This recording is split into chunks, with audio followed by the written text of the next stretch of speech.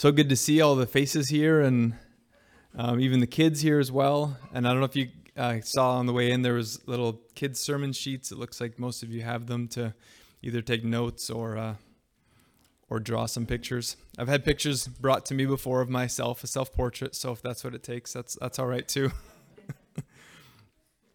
So over the last couple weeks, last week, if you heard the teaching, and this week, it's all connected to this idea of being a witness and lessons that we can learn from being a witness. And today we'll be looking at Acts 24, 25, 26, but really just mainly at the end of Acts 26. And if you have a Bible, let me encourage you to turn there. And the last verse actually in Acts 26 says this: "And Agrippa said to Festus, 'This man could have been set free if he had not appealed to Caesar.'" I'm not sure if Paul heard that, but I know when I read that, I thought, man, we come to the end of all this dialogue of Paul and before all these tribunals and before all these people, and Agrippa's conclusion is he could be set free essentially if he had heard the whole story from the beginning. And as I was thinking about chapter 24 and 25, there's a lot of details in there, and the story is too much for us to kind of walk through completely, but I thought I'd give a little bit of a highlight. If you'll remember, last week we looked at 23, and Paul was being beaten, and the Jewish people were against him. Now when we get to 24, we've got Ananias the high priest, along with the Jewish leaders, and Tertullus. They're essentially like their lawyer. They are making a case before Felix and saying, man, this guy, essentially, I wrote down here, they say in verse 5 of 24, "We have found this man a plague." That's what they call Paul. He's like a plague. We need to get rid of this thing, right? We understand that, COVID-19. That's what they're saying. They're saying Paul is like COVID-19. Could we just get rid of him? We would all love this just to disappear, right? And so they come and they're saying that he is against them. And Paul states his case. He says, listen, I am teaching what the Old Testament is saying. I'm not against the Jewish teachings, against anything that Moses wrote or any of these details. He's like, I love my Jewish brothers and sisters. And so Felix kind of sits on the idea of what should we do with Paul. And Paul ends up around almost 2 years sitting in house arrest or in prison, and every once in a while they bring him out and they hear his case, but Felix never does anything with his case. Eventually, Felix's term runs out and a new guy comes in, Festus. Okay, I guess they stick with people who are starting with the name F. Felix goes to Festus, okay? And when Festus arrives, Festus hears his story also. He says, okay, who is this guy Paul, and what are we supposed to do with him? And the Jewish leaders again say, he is a troublemaker. We want to go to Jerusalem and bring him before the courts. And Festus says to Paul, Paul, what do you want? And Paul says, I'm a Roman citizen. I want to be tried in a Roman court. Send me to Caesar. I'm going to appeal to the highest authority, to Caesar. And so Festus says, okay, if you're going to go to Caesar, I need to know what to write. What are the charges? What am I going to send with you? What letter am I going to send to Caesar to say, this is what this man is guilty of? And so chapters 25 and 26 are all trying to answer that question. Festus is trying to figure out, what am I going to tell Caesar this person named Paul is actually guilty of? And he is totally understanding that this is a problem between the Jewish people, but because Paul's a Roman citizen, it has risen up to, the Roman courts. And so Festus brings him before Agrippa and other Roman leaders, and he allows Paul to state his case. And again, if we would have time, you'd see chapter 26 is just this amazing little sermonette, or this little speech that Paul gives. It starts with an introduction. It has an argument for his case, and then it ends with kind of this appeal. right? This is what Paul is kind of asking for, and in some cases boldly asking for. And then at the end, that's where we come again to that verse that says, this man could have been set free if he had not appealed to Caesar. And Paul could have been set free. And so reading these verses, man, what are the lessons that we pull out from this? And let me start by reading in chapter 26, starting in verse 22. It says this: to this day, this is Paul again. This is at the end of Paul's little speech that he's given here for his defense and his argument for his case. Verse 22 says, to this day I have had the help that comes from God. And so I stand here testifying both to small and great, saying nothing but what the prophets and Moses said would come to pass, that the Christ must suffer, and that by being the first to rise from the dead, he would proclaim light both to our people and to the Gentiles. And as he was saying these things in his defense, Festus said with a loud voice, Paul, you are out of your mind. Your great learning is driving you out of your mind. But Paul said, I'm not out of my mind, most excellent Festus, but I'm speaking true and rational words. There is a hard side to being a witness for Christ. There can be hardship that comes along with it. And I know we have seen throughout the story both sides of it, right? We've been learning the hard side of it, but we've also seen like there's been some amazing things that have happened along the way. Like you think back to when we started a few months ago, we talked about Pentecost, right? The Holy Spirit coming down. Wouldn't we all have loved to be in that room when these like tongues of fire came down on people's heads? Just an amazing scene. Or Peter, when he gave his first sermon, 3,000 people get saved. That's not going to happen this morning, but that's pretty sweet, right? To be there, 3,000 people, and that was actually just men, it says, that were saved. So probably like 4,000, maybe 5,000 people. Or you think of that like intimate moment where Paul went to go see Lydia and explain the gospel to her as she's having her own little prayer meeting or Bible study, and she gets saved and the church is started in Philippi. There's been many stories of amazing things that God did throughout the book of Acts, but there's also been hardship. There's also been difficulty as Paul and his teammates have experienced difficult, hard times. And Paul knew that that was the case, right? If you remember back when Ananias first came to him, when he was blinded, when he was a new believer, Ananias came and said to him, listen, Paul, what Jesus has told me is that you are going to go through many, many sufferings. So Paul was like, okay, note to self, that's part of my story. And then later in Acts 21, the story of Agabus, we didn't really cover that one, but it was in there where Agabus says, whoever's belt this is, and it was Paul's belt, this person is going to be bound and taken, by Gentiles and is going to suffer. And so Paul knew clearly that in his story, part of his life story, his journey was going to be hardship. But what about us as believers? There's actually a lot of verses that talk about the hardship that we are not to be surprised by when it comes our way. It doesn't say that you're guaranteed that your life is going to be completely full of suffering, but it does tell us in a number of different places that hardship, difficulty is the road that many believers have and will take.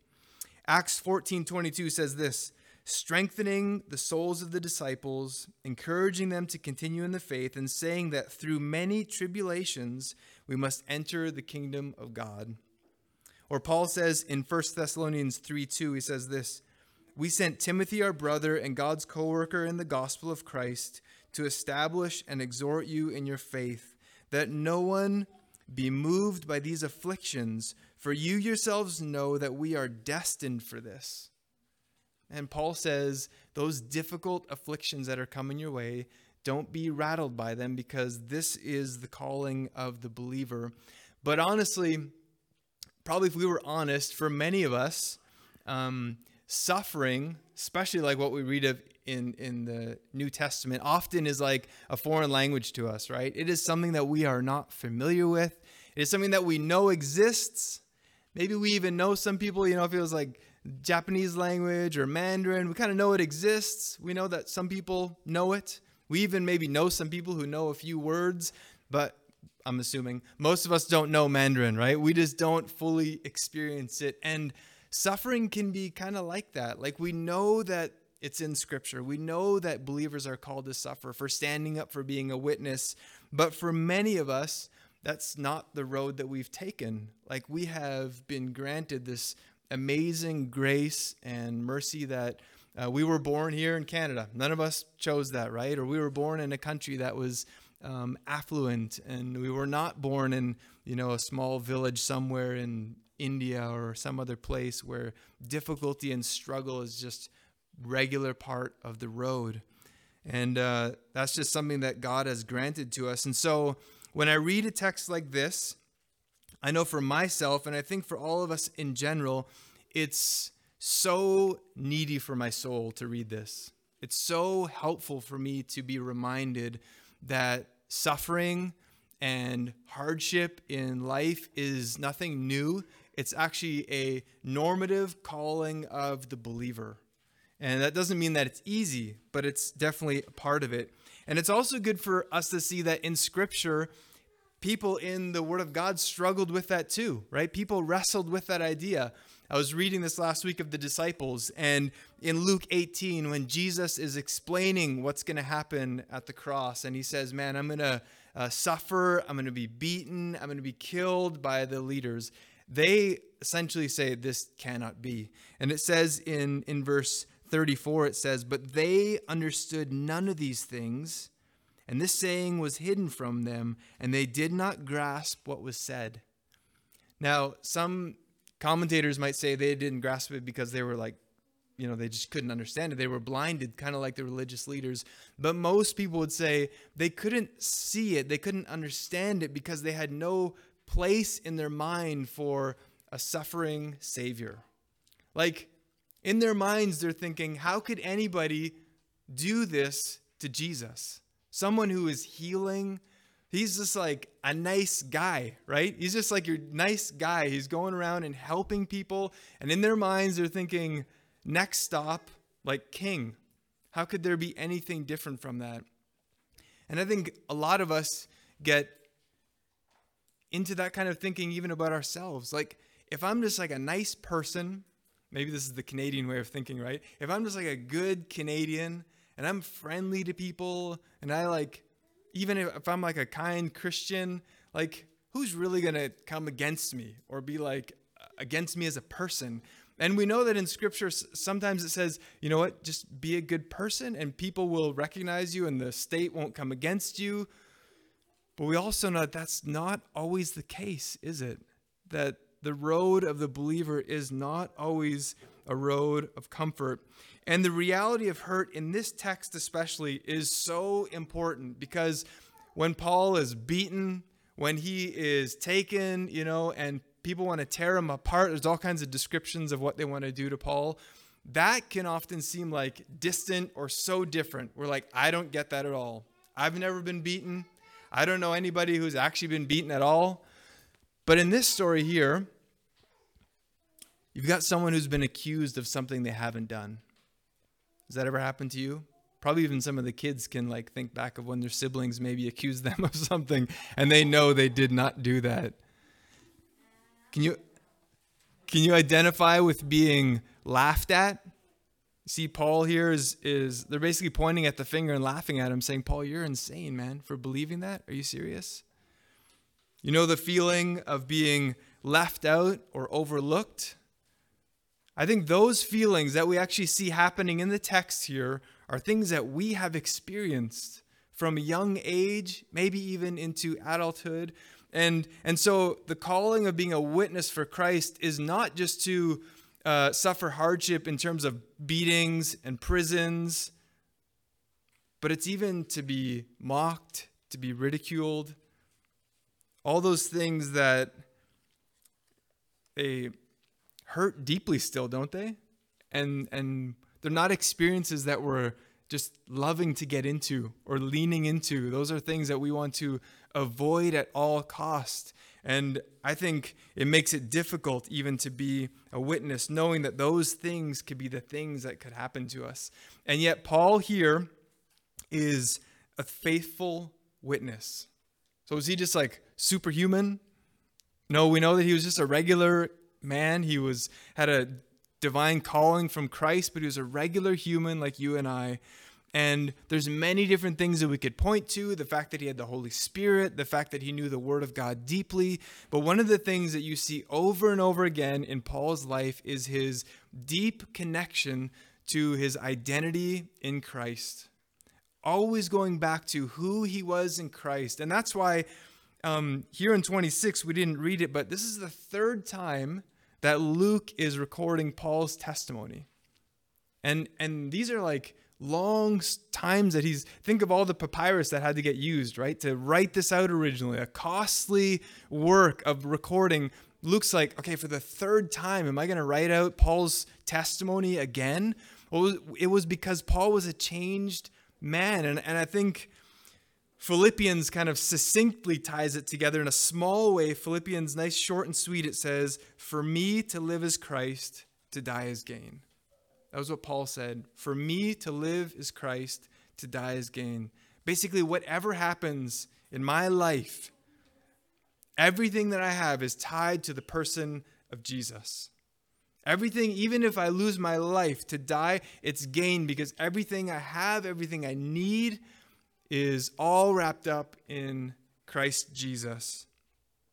And so he was not a superhuman, but he was a man that was continually reminded of who he was in Christ. And this is a reminder for us as we stand up for Christ and as we witness in our lives, the things that we do, the things that we choose to value or to discard, or when we in word talk to people about Jesus Christ, the difficulty of being through hardship and being a witness in that way needs to always be reminded of who am I in Christ. And I don't know about you, but I just need constant reminders of that, because I just forget that, or I begin to fear more the hardship than I do appreciate and love the grace and the relationship that I have with Christ. So this hardship grows and grows and grows and becomes so big, and in this like position in Christ is just not quite big enough to overshadow it. And so I need reminding through like song and scripture reading and the breaking of bread. So there's hardship that comes with it, but on the other side, there's also hope. And we see this right in the story here. And let's look again at the text. Starting in verse 26, it says this. For the kings know about these things. So this is Paul again talking to the group there. For the kings know about these things, and to him I speak boldly. For I am persuaded that none of these things has escaped his notice. For this has not been done in a corner. King Agrippa, do you believe the prophets? I know that you believe, and you persuade. And Agrippa said to Paul, in a short time, would you persuade me to be a Christian? And Paul said, whether short or long, I would to God that not only you, but also all who hear me this day might become such as I am, except for these chains. Isn't that amazing? Paul says, and Agrippa gets exactly what he's doing. He's saying, like, Paul, are you trying to convince me to become a Christian? And Paul's like, absolutely. I have hope that even right here in this court session, people can come to faith. There's this hope that he has. And just imagine the picture. We didn't read it, but it talks about how Agrippa came in with Festus and with all these other Roman leaders and these like military people. Like Paul is standing in front of people in the Roman world who had no earthly needs. Right? These are people that are well-to-do in leadership, living in probably great Roman villas or homes. They got like gardens, they got servants. What do they need? And it got me thinking this week even of the people that we live around or the people that we work with. And we may look at them and look at their lives and think like, what do they need? Like they have beautiful homes, they have nice cars, great clothes, they have happy marriages, maybe they have great kids. It can almost seep into our mind Like, would they be perfectly fine without Jesus even? It seems like they have everything that they need. And that is what Paul was looking at right in front of him. These people that had everything that they needed. And yet he calls them to come to Christ. And our proclaiming or our witnessing, our being a witness for Christ with our lives and our words is more than just, telling people to come to read the Bible. It's more than just come to Citizens Church. It's actually a greater vision for their lives, more than just the things that they have or the things that they enjoy in this world. It's a greater vision. And one of the great passages that kind of captures it in poetic imagery is Psalm chapter 1. We won't read it, but in Psalm chapter 1, David writes this psalm and he says, the righteous person, the person that follows God, the person that knows God, the vision for this person is like a tree that is planted by a river and is flourishing and it's bearing fruit in season. Essentially, it is doing what it has been designed to do. And God has made us as people He's designed us to live and to be in this world in a certain way. He has a vision for us. And when we live outside of that, we don't really hit the mark. It's like if you had a nail that you wanted to put into a board, what would you use? Probably use a hammer, right? But if you started with like a laptop, it probably wouldn't do too well. Probably the laptop, I don't even know if it would budge the nail in at all, right? You'd probably go right through the laptop. Or if you spilt some juice or something on the floor, rather than getting a mop, you grabbed your brother's t-shirt or like a jacket or something. That might actually even soak up some of the juice, but it's probably not going to do as good of a job as just a mop or a cloth or something, right? So we get it in the world around us. There are things that we use that have purpose, and when you step outside of that, they cease to be what they should really be. And some things even get close to what they should be. So a jacket, you might actually start sopping things up, but it's really not doing the job that it was meant to do. And so we as people also were created by God to flourish. We were made by God to live in relationship with Him so that our lives are not just the accumulation of things or happiness or enjoyment. They are actually meant to be lived in a way that God has made us to live. And so Paul here, you can see, is willing and is hopeful. And he says, look at that again in verse 29. He says, whether it's short or long, like whether it happens right now on the spot or whether it takes, months, years, Paul has this hope because when we're witnesses, ultimately it's God that does the work.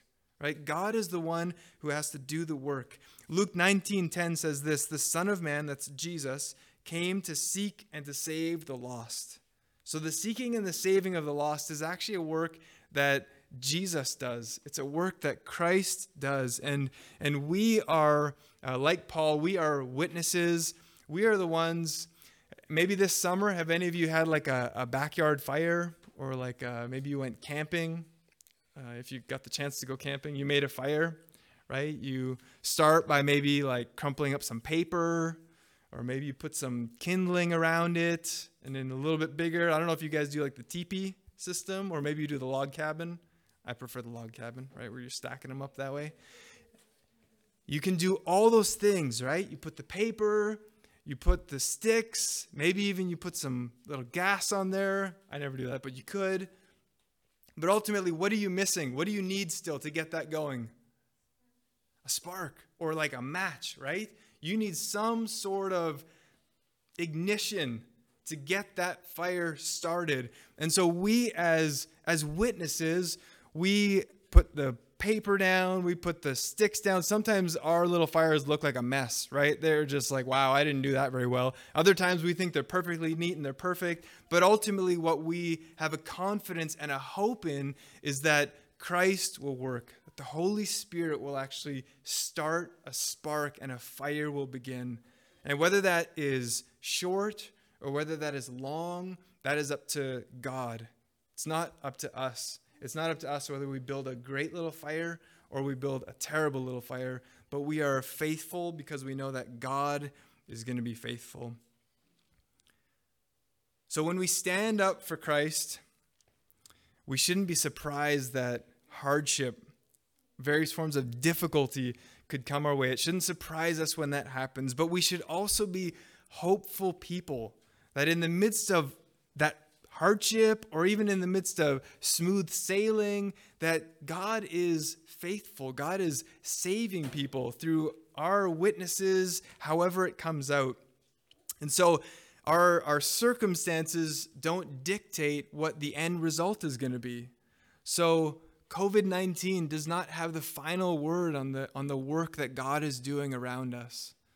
Our own personal ups or downs do not have the final word of what God is doing around us.